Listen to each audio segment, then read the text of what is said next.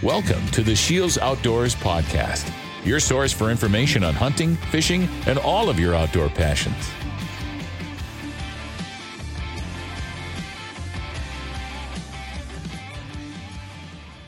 Hello, everyone, and welcome to the Shields Outdoors Podcast.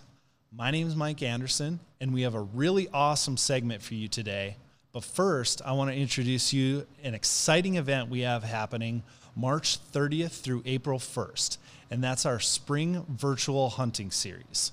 This is a free virtual event where we're giving away $7,500 in prizes and hosting virtual seminars at 7 p.m. Central Time each night. On night one, we'll be joined by four-time national turkey calling champion Scott Ellis and Woodhaven Calls founder Mike Pentecost talking all things turkey hunting. On night two, we'll be talking land management and fall preparation with Michael Waddell, a bone collector. And on night three, we're going to be joined by two-time Olympic gold medalist Vincent Hancock to talk trap shooting. Tons of prizes like shotguns, bows, and gear will be given away along with lots of great information. But you need to register at www.shields.com/hunt series to get registered to win those prizes.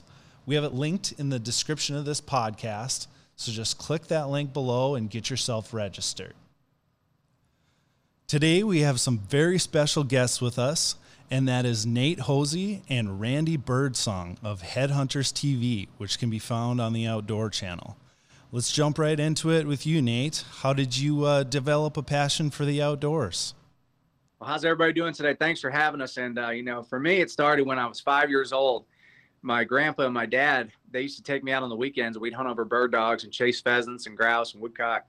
And, as kind of my hunting stuff started to grow, then I got out for deer season with my grandfather and then into turkeys. So really, it started when I was 5, and it started over bird dogs, out chasing game birds and pheasants and all. And then it just kind of grew from there. And once I heard a turkey gobble, I was like, well, I'm hooked on this right here. You know what I mean? You go out there and have a conversation with a old lovesick gobbler. So, really it started at 5 years old for me, and I've been hooked ever since. Hunting for me it's always been something that's such a blessing to be out there in God's creation and enjoy the outdoors and, have so much respect for the animals and the creation he's made. So I'm thankful to be a hunter and proud to be a part of Headhunters TV.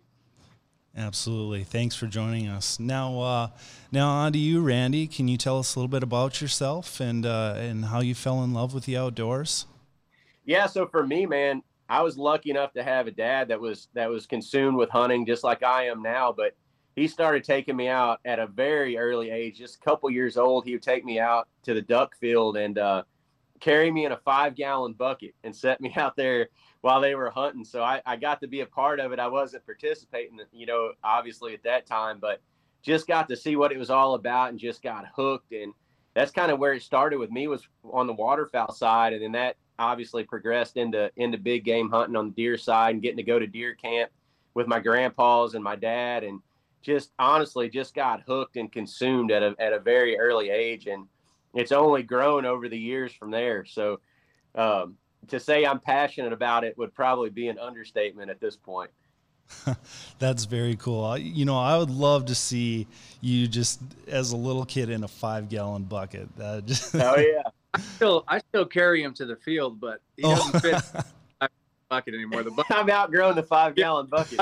Yeah, you gotta move to a wheelbarrow now, right? That's right. Exactly. The bucket is larger, substantially larger. Oh, that's awesome. Okay, well, let's talk a little bit about Headhunters TV. How did it all start, and what's your guys' goal and vision with it? How do you make it different than everything else out there? You want to take it first, Bird? Yeah, that's fine. Yeah, as far as how it started, like I said, I grew up and was passionate about the outdoors from an early age, and then obviously back in those days with the TNN days and the hunting shows and the Monster Buck series and everything that, a lot of our friends now in the outdoors was doing, which, Drury's, Kiskies, everybody was putting out VHS tapes at that time. And man, I just loved being able to feel like I was a part of that and just was so consumed with it that I knew growing up that I didn't know how I was going to make it work, but I knew the ultimate goal was to be able to make a living in the outdoor industry. And I went to college and kind of done some stuff kind of dabbled in the outdoor industry. And then as I got out of college, I was at a crossroads, to kind of either go for it full or kind of have to hang it up and just do it as a hobby and pick up a real job. And I knew I didn't want to do that. So I rolled the dice. And about that same time, I met Nate at a sports show, and we got to talking and ended up just being buddies, got to be good friends. And we were both kind of at the same point in our life where we were doing stuff for other people. But I guess the ultimate goal kind of for both of us was to eventually be able to do something on our own and hopefully be able to make a living for our families at it. And man, honestly, it's kind of a Cinderella story. We just rolled the dice. Neither one of us had anything to begin with. And not that we do now, but at least we've been fortunate enough and blessed enough over the last 10 years to be able to make some sort of living at it and to be able to support our families doing something that we love. So pretty cool journey it's been over the last 10 years, man. And I wouldn't have wanted to do it with anybody else. Nate's become like a brother to me, and it's been a ride for sure.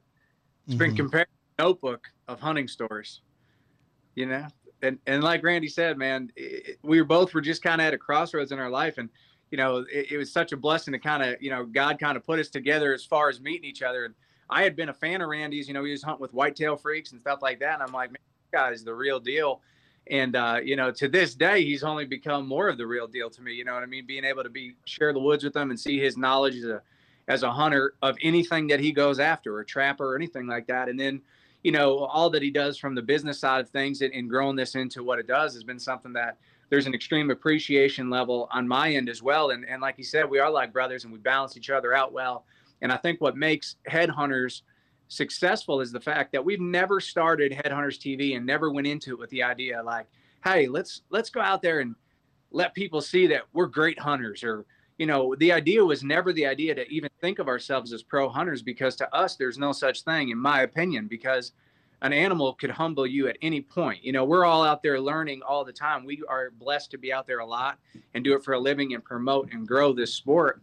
But our goal from day one was just to go out there and let people know that we love it. We love to hunt, and we love the camaraderie of deer camp and turkey camp and all the camps we get to go across and the friendships we've made along the way. And, like Randy said, it really is to an extent a Cinderella story for any kind of redneck, because, we do consider ourselves living the dream. We are blessed to hunt all over the country with amazing people, enjoy God's creation. And we've got a great team that we have built over the years, of people who've been driving this thing to do good for the sport of hunting and the sport of the outdoors and fishing, all that stuff. And we take it serious to do a good job of being ethical, respectful hunters who are going to make this sport better for generations to come. Mm-hmm. Yeah, you guys just do a wonderful job of, showing everything that goes into a TV show, everything that goes into the outdoors, how hard you have to work for things, and I feel blessed and fortunate to be in the outdoor industry too. It's kind of a different path than you guys, but as long as you're willing to work hard, good things will happen. And we're all, no matter what position you're in, all of us on the outdoor team that are out there promoting the sport of hunting and fishing and the outdoors, hey, we're all in it together, and we're all on the same team. Mm-hmm. Absolutely. So, what do you guys enjoy most about hunting?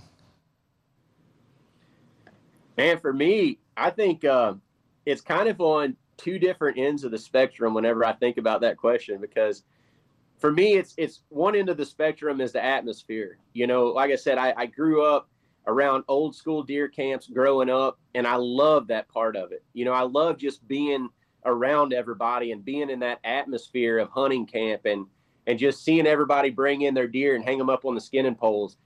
It was just, like I said, it was just the overall atmosphere of it that really kind of hooked me from an early age. I just love being a part of it. And then on the other end of that spectrum, especially, I've always been kind of a hardcore whitetail hunter. So the other end of that spectrum for me is just the strategy side of it. I love to strategize. I love to try to figure out whitetail deer, to set up farms, to manage farms, and just every part of that management side and that strategy side that goes in to a hunt. And it doesn't even have to be a successful hunt, but just trying to figure out that animal. They've always got the upper hand. So it's almost always like a huge chess match at the end of the day. And I love that side of it because I just love the strategy side of it. I love getting in and diving in and trying to figure them out. And more times than not, they're gonna whip me all over the woods. But every once in a while, I'm gonna come out on top. And when you do, man, it's like, okay, all that hard work and all that effort and all that patience and sweat equity, it finally paid off. And that's super cool for me. So like I said, it's two completely different sides of the spectrum whenever you ask that question. But for me, it's the camaraderie and the atmosphere side, and then paired with the strategy of trying to figure stuff out and set stuff up to be successful. Mm-hmm. And there's so much truth to that. And I agree with you 100% on both sides of that spectrum. You know, when I first got into hunting, you know, I was introduced by my dad and just building that camaraderie, being there for deer camp. And now it's transitioned to getting my daughter into the outdoors, you know, taking her out turkey hunting, seeing her eyes light up when a turkey gobbles for the first time. It's like, Daddy, that was so sweet. But yeah, I mean, the chess match part of whitetails, like you hit the nail on the head there, you know, like, especially, you know, if you have a decent amount of land that you can manage and, you know, watch deer grow year after year. And they do whoop your butt sometimes, you know, they're wild animals and you're going out into their territory. So they absolutely have the upper hand, but being able to, you know, put in food plots or, you know, just all that strategy behind it makes for just so much adventure that you can't really experience anywhere else. I just do it all for Nate to come in and shoot my biggest deer every year. That's really why I do it. And he found a way to the truth, because, you know, when I come in, my strategy is let him tell me what the best stand is, and then I go sit in it. You know, that's my strategy when I go to hunt with Randy. So, you know, that's one of those situations that I go with strategy wise. It all makes it worthwhile though. Whenever we bring one back to camp, we get to celebrate at night. I'm all in a better mood then. That's exactly right. Say hi, Cruz. Come here. Say hi.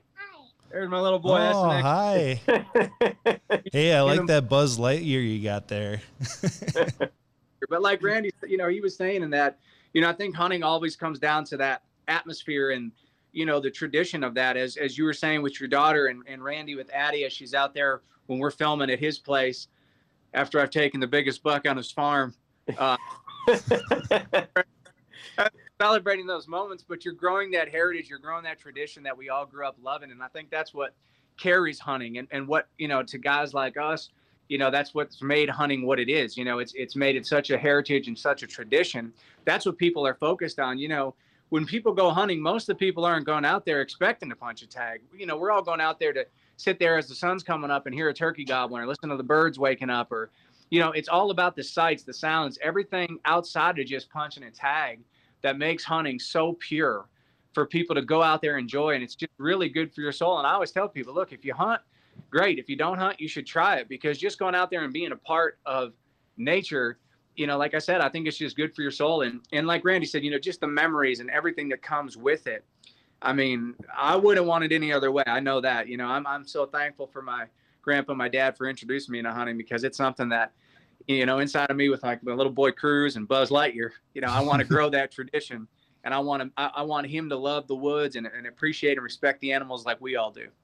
Yeah, absolutely. And, you know, we've seen quite a resurgence in, you know, interest in hunting in the outdoor industry. You know, what are your guys' thoughts on the future of hunting? Do you like the direction it's going? I mean, I think right now, I think it's got a great buzz. And like you said, I mean, it's been pretty dang cool over this last year. You know, it was kind of a silver lining, honestly, with the whole, you know, COVID, as bad as COVID was and as much as it affected our country. If you can take a silver lining out of that, I think it was that it gave people a little bit of extra time to sit around and think of how much they missed it or how much they wanted to try it. And a lot of people did. I mean, a lot of people that had never hunted or fished or been in the outdoors before, they said, okay, well, I got all this time on my hand, I'm going to go try it. And man, I mean, what it's done for our industry and kind of given that fresh, you know, breath of fresh air back into our industry has been incredible over this last year. And honestly, I mean, we were at a point where we needed it. You know, it was getting to be a pretty a pretty kind of scary time. You know, I mean, our numbers was kind of fading, and it seemed like the buzz around hunting and outdoors was kind of leaving. But now, I don't know. I mean, I'm super pumped going into this next year, just seeing where it's at now and the direction it's going. And I think it's critical for us to still kind of keep the foot on the gas pedal, so to speak, and get as many people out there as we can and introduce them to the outdoors, because it seems like, and I'm sure Hosey would agree, but it seems like the majority of people that hasn't ever tried it, if you can just get them to try it that one time, it's like, okay, I like this, I can do this, and then all of a sudden they find a newfound love for something that they didn't even know that they'd be interested in. So that's why it's so critical to get those first timers out there and introduce as many people as we can, because man, it's just so critical for the overall future of the outdoors and hunting and fishing and trapping and everything that goes on out there. Mm-hmm. Absolutely. It's great to see so many people getting into it, because one, more license sales means just more funding towards habitat improvement and preserving natural resources. And, we're in a great time right now coming into spring to introduce people. Turkey hunting's coming up. It's a time where people have been, cooped up all winter and can, get out and experience spring, grass growing, turkeys gobbling. It's just, if you haven't been turkey hunting, it's something to behold. Seeing that gobbler come in, fluff up, and just, gobble right in your face. Oh, nothing. You and Hosey are going to be best friends. I wish I could. I know I can't, but I wish I could. I'll tell you, Randy was saying too, it's pretty neat. And I think there's a Hosey, we can't see nothing but your mouth. How about now? There you go. Typical. I was going to say, typically people who don't hunt or have never tried it might not be because they don't like hunting, but they may have never been introduced to it or anything like that. And I think in society today, sometimes there's a misconception to what makes a true hunter. And I mean, I think when people are introduced and they see that true hunters are conservationists, and we're out there year in, year out, like Randy said, he's working on his farm constantly. Here at my little lease, like my father-in-law has hunted his whole life, but my wife and all, it's a big tradition for us. Now we've got into all the food plot stuff and the strategy stuff side of things. And for him, it's like a whole new atmosphere of hunting, because you start to see that you're basically trying your best so these animals have the best life they could on your piece of ground and all around you, to grow the sport, to grow, the numbers in animals, to make it better. So I think when people see that a hunter is a conservationist, outside of just the idea of somebody who walks out their front door and shoots a deer, like that's what some people think hunting is, I think it really enlightens them to try it more when they see all that really goes into being a hunter and a conservationist. And to even take that one step further, just to continue on what Nate was saying, I mean, it makes me think too. Like this past year, we were fortunate enough, my family and I and a couple of our close buddies ended up buying a property here in Missouri. And when you think of hunters, like some people do, and think of them being just straight killers, it's almost, to me, it couldn't be further from the truth. I mean, it's almost 180 degrees away from there. And I've really seen that over the last year of owning our own piece of property, because what happens is when you get a piece of property and whenever it means as much as it does to like us, and we're out there every day trying to make this property the absolute best that we can for the wildlife, it almost becomes a situation to where you don't want to shoot anything off of it. As weird as that is to sound, like you go out there and you got 3 turkeys gobbling in the morning, and you're sitting there before season, you're listening to those 3 turkeys gobble every morning, and you get fired up because you're hearing turkeys gobble on your own property, and you go out the next morning, it's opening day. A part of you you almost in the back of your mind hope that turkey doesn't come in just so you can hear him gobble the next day. And I know that's weird to sound to people that hasn't ever had their own properties or, doesn't have their own places to hunt. But man, the love we have for these animals is second to none. I mean, it is truly incredible what they actually mean to us, and the steps and the processes, and really the overall sacrifice that we make to make these places better and to make the hunting better in general and overall. There's a lot more to a hunter than being a killer. 100%. You know, people will see Instagram photos of a person with a big buck, but they really don't see just like the level of intimacy and effort that people put into it, you know, and you don't even have to own your own land to do that. I mean, you start running trail cameras and you start developing history with a certain buck, you give them a name, and, you know, every time you go out there, pull your camera, it's like, oh, is that Clean 10 on there? You know, where's he at? It's like a relationship. You're building a relationship. Yeah, exactly. Courting that animal, waiting, hoping to run into it. And then, you know, it's such a great feeling when you actually harvest it. But, you know, after you do, then you sort of almost have that empty feeling like, oh, he's never going to show up on my camera card anymore. Yeah, no doubt. Yeah, it's bad. We get out at his place, hear a turkey gobbling. He gets back in the truck. I was like, "We're gonna go after that one." He said, "It was a crow." Crow. I heard a crow. Oh man, that's great. So, Nate, you've got an incredible background behind you there. Just like deer stacked up everywhere, and I imagine you've got a hunting story or two. I'd like to hear the story on your all-time favorite hunt. Randy, you're next. Okay. And I mean, that is a really, really tough question to answer, because I feel like I've had so many hunts that for so many reasons are my favorite. You know, I mean, starting with my grandpa, you know, eating those, what are they? The Tasty Cake coconut cream pies at the base of the tree, you know, my first year out there hunting. And shooting a spike, you know, my first buck and all that stuff. But I've had so many memories. But since you compliment on the background, if you could see this deer right here, I don't know if I'm on the right one. I think I am. But that 12 right underneath that flag, you see him there? Oh, sure do. In all his glory. Yeah. Up until this past year, he was my best buck to date. And what was really neat about that buck was we were hunting in Montana, and we used to go out a few days early, scout, and try to, you know, because at that time, early in September like that, they're still on a pattern to an extent, you know, so you go out there and it's really a fun chess match because you watch them from a distance, see what they're doing, and then you go in, you make your moves, we hang our sets and hope to punch and tag. And in this particular year, we had gone out there and there was these 3 or 4 different bucks coming through this fence gap every single night. I mean, just like clockwork. Like it was like, we are going to smoke one of them come opening day. And come opening day, we get ready. We're going over there to hunt. Randy's going to a spot with a deer that he's had amazing history with.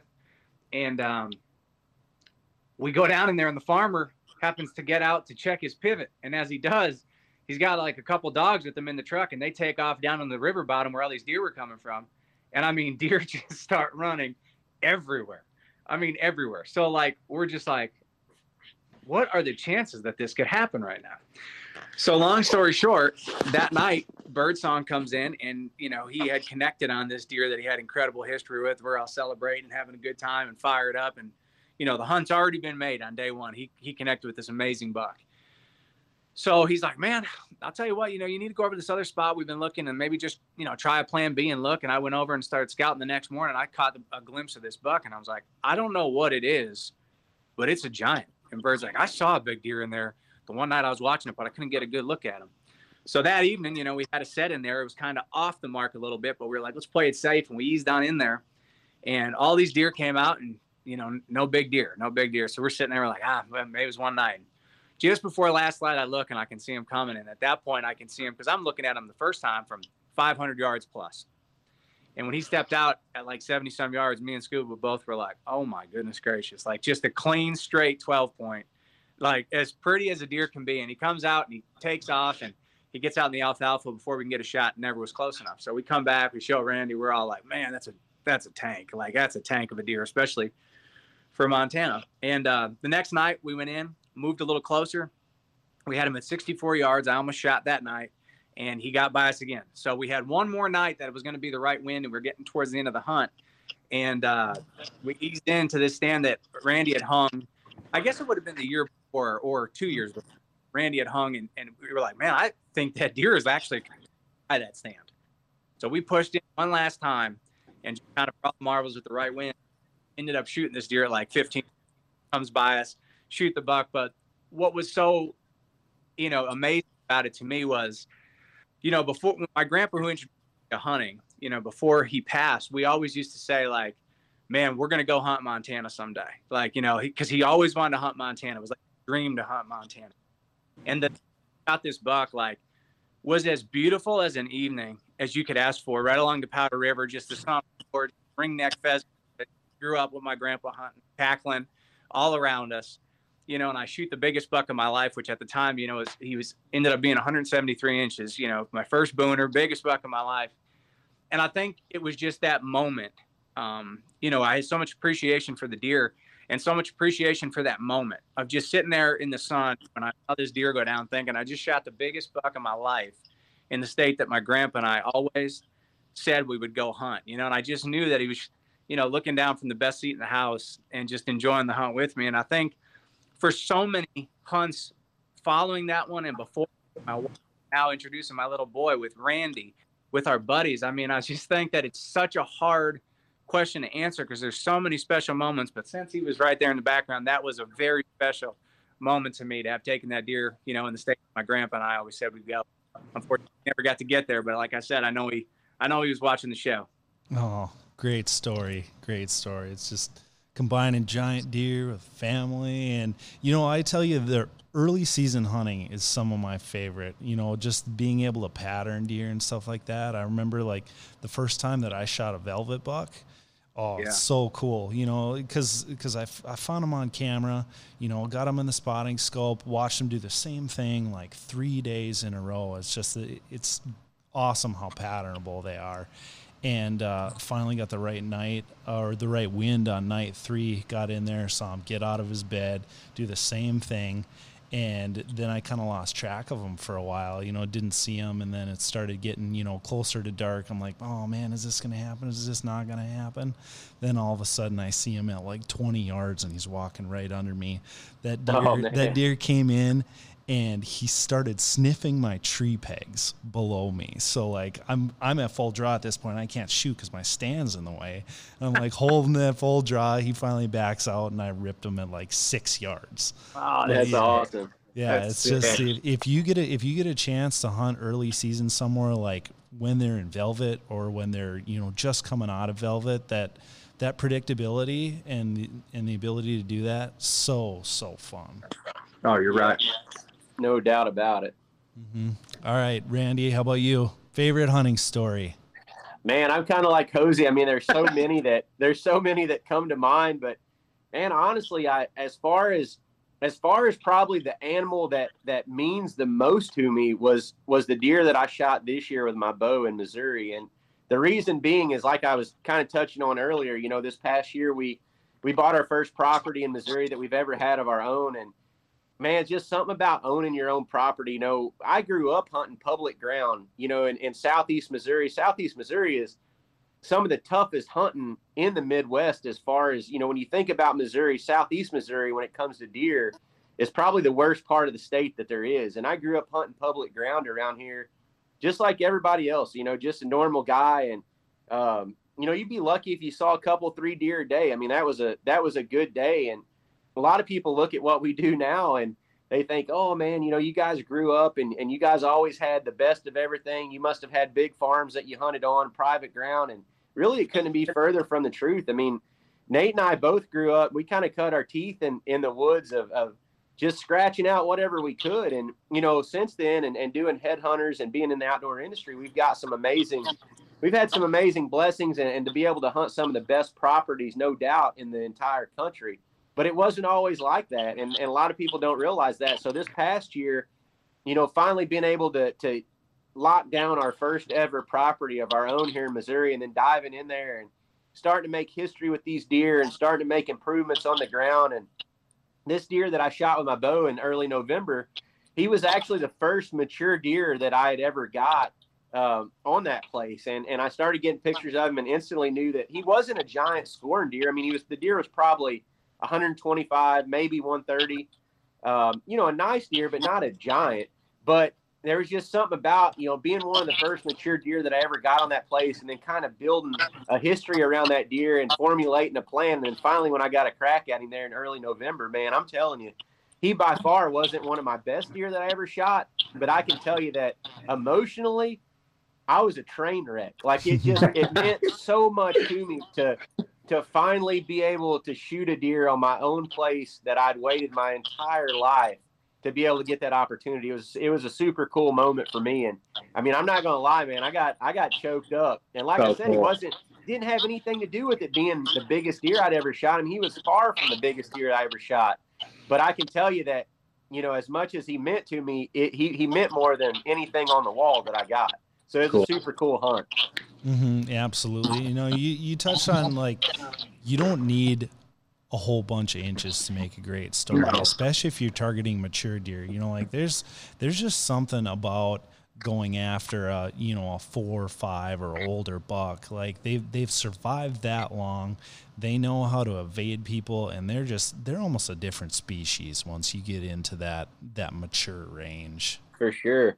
And, you know, like I've said about Randy in the past, you know, I mean, he's as real as they get when it comes to hunting. He's as good a hunter as there is in the entire country. And, you know, he loves it. That's one thing we could say is we love it. And like you said, it doesn't come down to the score of a deer, size of a deer, age of a deer for any of us. Whatever you go out there and whatever gets you like that, like you just said, whatever shakes you up and you sit there and at the end of it, you can't help but thank God for the amazing blessing you just had.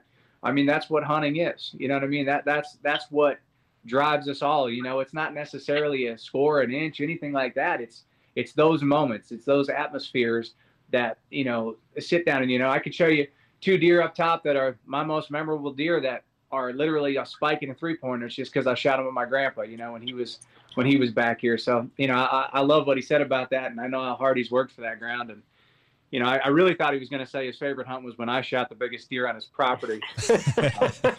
But he shocked me again, you know what I mean? That was a close throwing second. You for a loop. A close second. You know, I was like, I figured he'd bring up the epic hunt where he put me on, you know. Oh, that's too funny. All right. Well, so you've talked a little bit about this property you have in Missouri now. Can you go a little bit more into depth, like what it was like when you first purchased versus what you've done with it now? Yeah. So we're actually getting ready to document some of the progress, but it's been a cool ride, man, because the crazy thing is we actually looked at a different property that we were getting ready to buy. And I don't know, it just didn't work out. It just, something about it wasn't right. And it just, at the end of the day, it wasn't the right fit. And it was so crazy because this property was actually the adjoining property of the property that we originally were going to purchase. And when we went in and looked at this place, I wasn't crazy about it. You know, we're in the southern part of Missouri, and this property was almost 100% timber. Like the entire property was timber, which I'm not crazy about. I like a property that's more broke up, that's got, you know, field and timber. It just seems like you can do more with it, and it's habitat wise and you know, holding capacity is usually better on a property like that than a pure timber property. But one thing led to another. It worked out. We ended up buying it, and we went in and basically what we did is I wanted to open it up, be able to put food in it. So we brought dozers in, track hose in, and we put about 15 or 16 food plots and about 40 something acres of clearing into this property.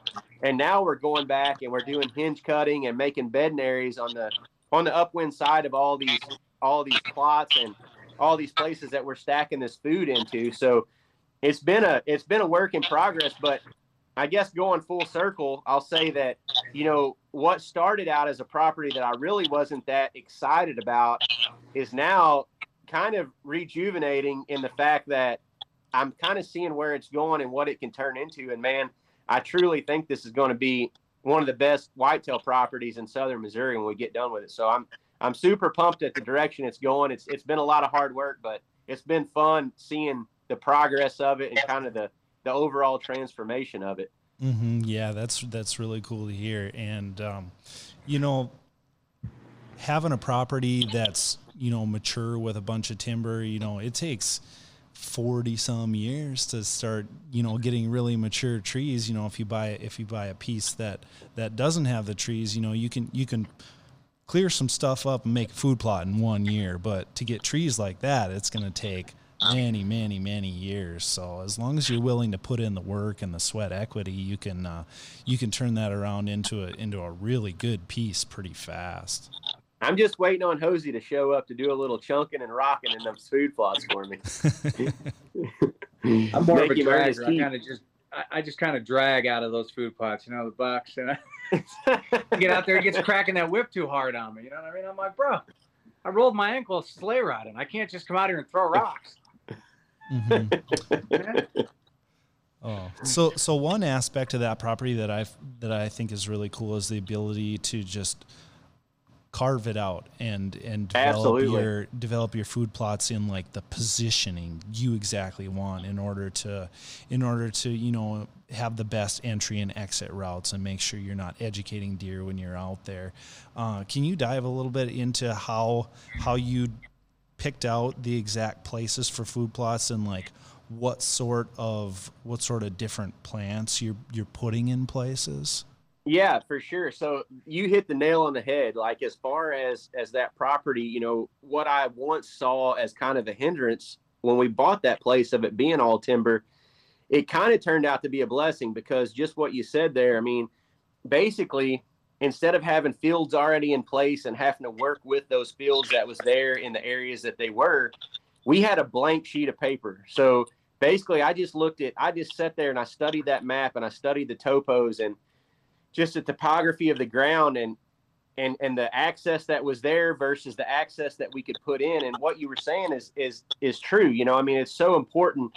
The access is 90% of it. You got to be able to access these places and get in and out of them, with making the least amount of impact that you can. And that's what I done. I mean, I looked and seen how we could get into these places. And I also looked at the topography and I try to keep the majority of my stuff as high as I can for the wind and access. Those bottoms are hard to get in and out of. The wind swirls down there bad, just a number of things that make bottoms harder to hunt. So I really look for where, I've got stuff coming together where it's a couple ridges coming together up on top, just topography that makes those spots natural for the deer before you ever go in there and carve a food plot out of them. I want places, I don't want to have to put in a food plot and try to bring deer to a place they normally wouldn't be. I want to go in and find a place that deer would normally be and then put the food on top of them.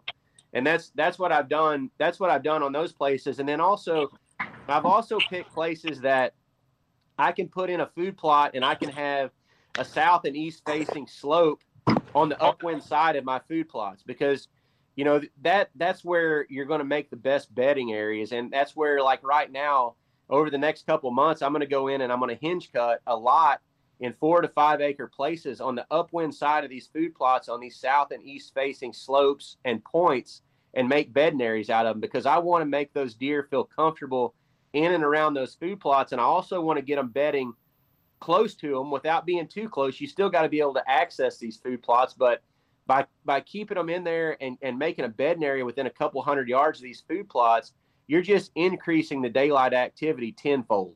So that's so important. A lot of people that has properties where they're not able to develop them, their deer doesn't show up until right at dark or their deer are nocturnal. And a lot of times this is because those deer are coming from a long ways. I mean, it could be pressure, but a lot of times it's because of how far they're having to travel. So by making these food plots where you want them to be and then making the bedding areas close by, you get those deer up on their feet and they're hitting these food plots well in the daylight hours. So that's kind of been my strategy and my overall project here the last month or so. Mm-hmm. Yeah, I love the logic that goes into that. So how long have you had this property now? Or is it just like your first year or two that you've had it? Or have you been able to... So we purchased it at the end of last April. So this was our first hunting season on it. And we didn't have it, nearly set up completely this fall. And it's going to be a work in progress. I mean, it's going to be a 4 to 5 year project that we're just kind of chipping away at and doing more as we go along. But this was our first fall on it. And like I said, I mean, so far what I've seen and kind of what I'm seeing is I think it's going to really be something special whenever we get it done. It's been a fun project and I'm pleasantly surprised already the results that we're seeing. Mm-hmm. Very interesting. So one thing I'm really curious on is the work you've done out there. How have like the more mature deer tolerated what you're doing? Like, say you're doing your hinge cutting and this food plot creation. Are you getting the more mature deer to be a little bit skittish, or have they accepted what you've done pretty quickly? Yeah, so that's an interesting question that you hear a lot of mixed results on that question whenever you ask several different people. But honestly, I guess kind of my strategy on that stuff is, and kind of how I've always handled it, is a mature deer is it's a pretty fragile animal. You can bump them around pretty easy, but what I found is if you can kind of keep the majority of that activity outside of your hunting season, it seems like them deer are going to filter back and get back pretty normal to their everyday living. As long as you're not in there in the middle of hunting season when you're trying to hunt these deer, give them a little bit of buffer. The majority of our work that we done last year, we done in late spring and then throughout the summer, and then by August, we kind of shut it down, and then we started working on our food plots and putting food in the ground. And it seemed like they really got back to normal quicker than I expected them to. So that's going to be kind of my strategy and my overall outlook going forward too. We got a timber crew in there right now that's doing some select cutting for us. We're managing some timber that we got some older mature timber, and we're doing that for a couple different reasons. We're wanting to manage our older timber to get it out of there as some of it's starting to die and just maturing. But also in big mature timber, it's great to look at, but it absolutely sucks for deer habitat. And so that's another reason why we're having it, select cut. We can get the timber value out of it, but we're thickening that ground up at the same time, because we're going to have about 200 acres this year of nothing but just treetops and limbs and just scraps from this select harvest that's going to really thicken those woods up nice and make the cover and the browse a lot better come fall. Yeah. I'm very curious to hear your thoughts on this, like 3 or 4 years down the road, now that after you've had those years of progress and been able to like watch the deer and see how they interact with all your changes. That'll be pretty cool. Right.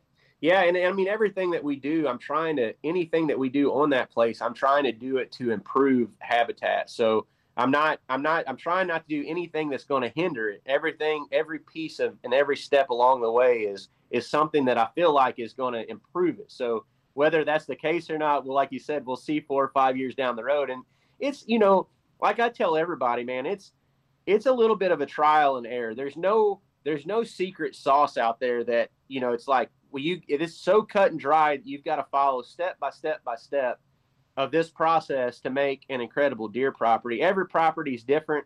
And I just kind of go in on those properties and look at them and treat them as a one-off property and kind of set it up depending on what I see and how the property's laid out. And like I said, I won't do exactly the same thing on each property. It'll be a little bit different, but a lot of the same processes will take place too.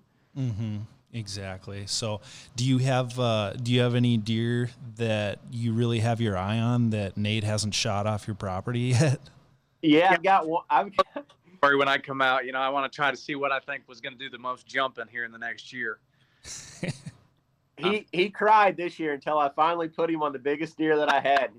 He's going to be on his wall now in Pennsylvania, but no, we've got some good ones coming up, man. We passed a lot of deer this year. We were very selective on that new property as far as what we shot off of it this year, just because it was the first year. We kind of wanted to use it as almost just a learning year to see what was there and what kind of inventory we were going to have. So we passed up a lot of nice deer, and we had a couple mature deer that was nice upper end deer that made it through, that I know made it. That should be really, really good deer. So I don't know. I'm going to have to save one of those. I think it's my turn this year to shoot a big one.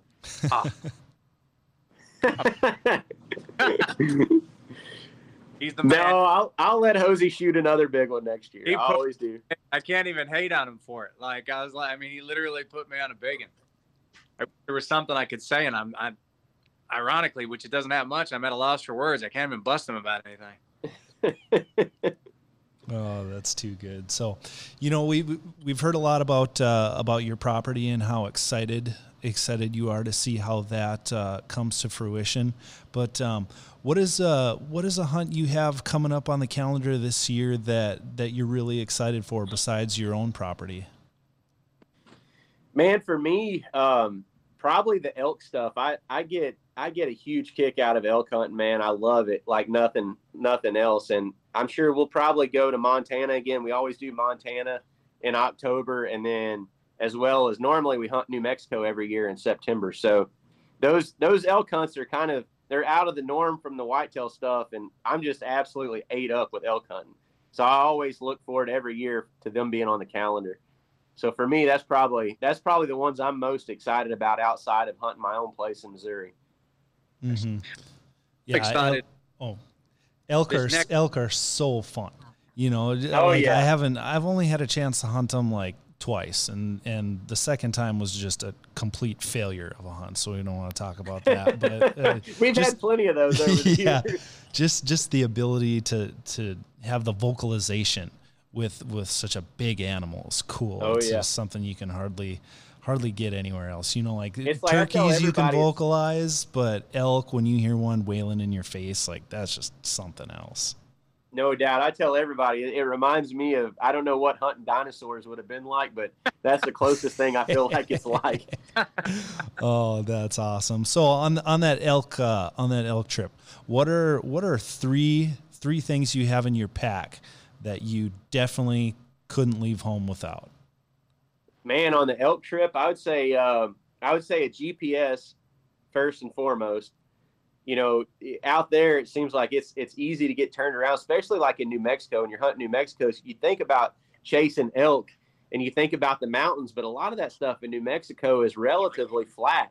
So you get out there and all those junipers and all those pines and everything looks exactly the same. So it's always a good idea to have a GPS. Always going to have an outdoor edge knife on my pack.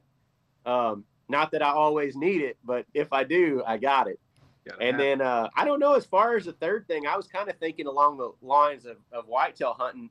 I don't know what the third thing. Probably a good snack. I would say that's always for me. That's a necessity. Is a good snack in the pack. What's your favorite pack snack?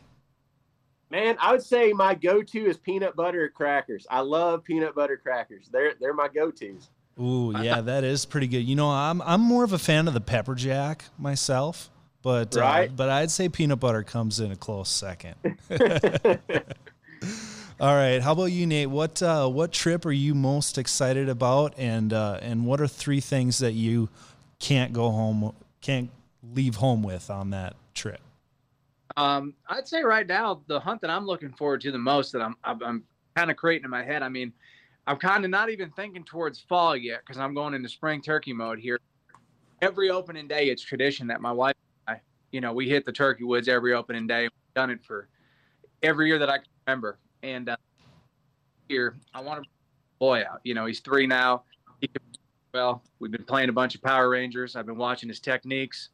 You know what I mean? And he knows how to sneak around now.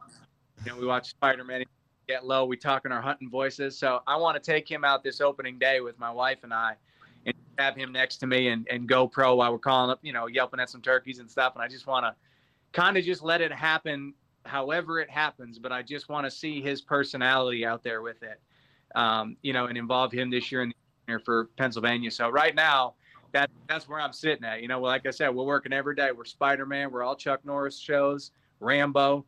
We're getting in turkey hunt mode, and I'm really excited to take him out and let him hear one gobble. And he calls them, and we have a turkey that always roosts up behind the house and calls them all the time. So he's heard them gobble before, but I want to see get out in the action. And oh, that is so cool. And there's just something to bringing your kids out there. Is this going to be the first time you'll have them in the field out hunting? Well, I mean, I've had him out, just walking with me and stuff like that. And I had him out sitting in a box blind, not necessarily hunting, but he's been out in the woods constantly because we walk the ridge by my house all the time. Yeah. But this is going to be the first one that's like hunt mode, you know what I mean? And, I feel like it's going to be good, because a lot of times when we're turkey hunting, Randy's like my little boy next.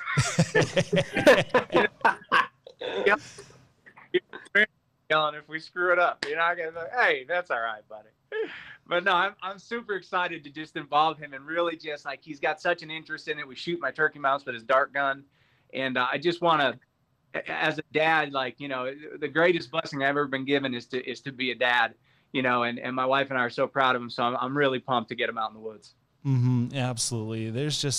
It's so fun bringing the kids out there just to, you know, show them new experiences and just see the excitement in their eyes. You know, you kind of got to have tempered expectations because, you know, you never know when they might be loud or, you know, moving too much or whatever. But, you know, the good thing about turkey hunting is, you know, it's getting warm out and you know, there's a lot of turkeys around. If you miss one, you know, there's plenty of them there. You can have a round too.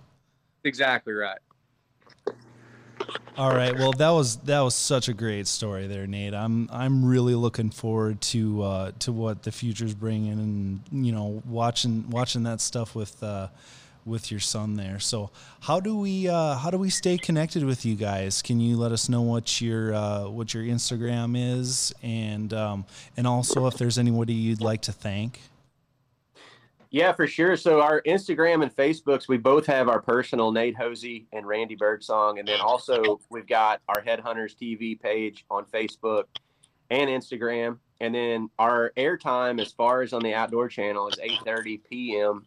Eastern Standard Time on Thursday nights on the Outdoor Channel. So that's kind of our prime airing where you can catch all the new shows. And as far as thanking everybody, man, I got to say thanks to the guys over at ScentLok for getting this set up. You know, they've been a huge partner of ours for many, many years, and they got this stuff set up with you guys. We really appreciate them getting that set up, and just thanks for having us. Yeah, and I just want to say, you know, thank you to you for your time, for having us, and for, you know, letting us share some stories with you. You know, obviously this is something that we love to do, and thanks, you know, big thanks to ScentLok and all our partners and everybody who takes the time to watch our show, or if you don't watch our show, everybody who loves the outdoors, we thank you for supporting all that we do.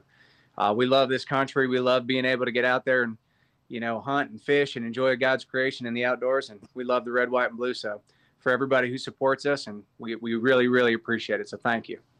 Yeah, thank you so much, guys, for being on there. You know, it's been great. I feel like it's been just kind of a sit by the campfire, chat around story, just you know, hearing all the stuff you got to say, where you guys have come from, what you're looking forward to. It's been a great segment. Really appreciate it. Yeah, thanks for having us, man. We enjoyed it. Mm-hmm, absolutely. We'll have to do this again sometime, and you know, best of luck with your upcoming seasons.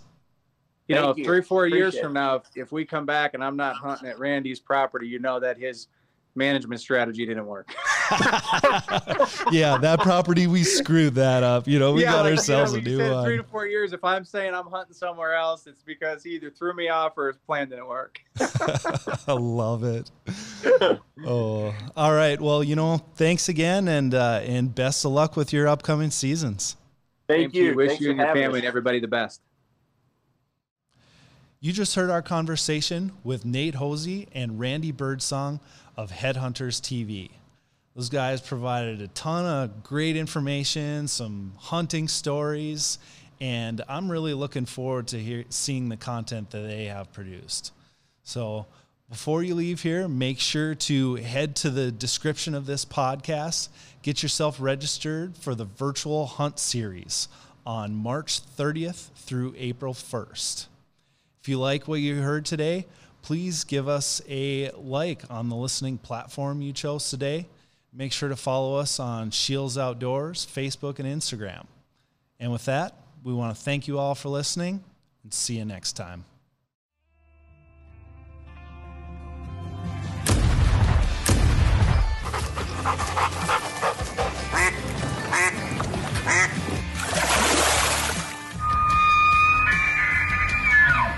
Thank you for listening to the Shields Outdoors Podcast. Stay tuned for future segments and visit our social media pages, Shields Outdoors on Facebook and Instagram, for daily updates.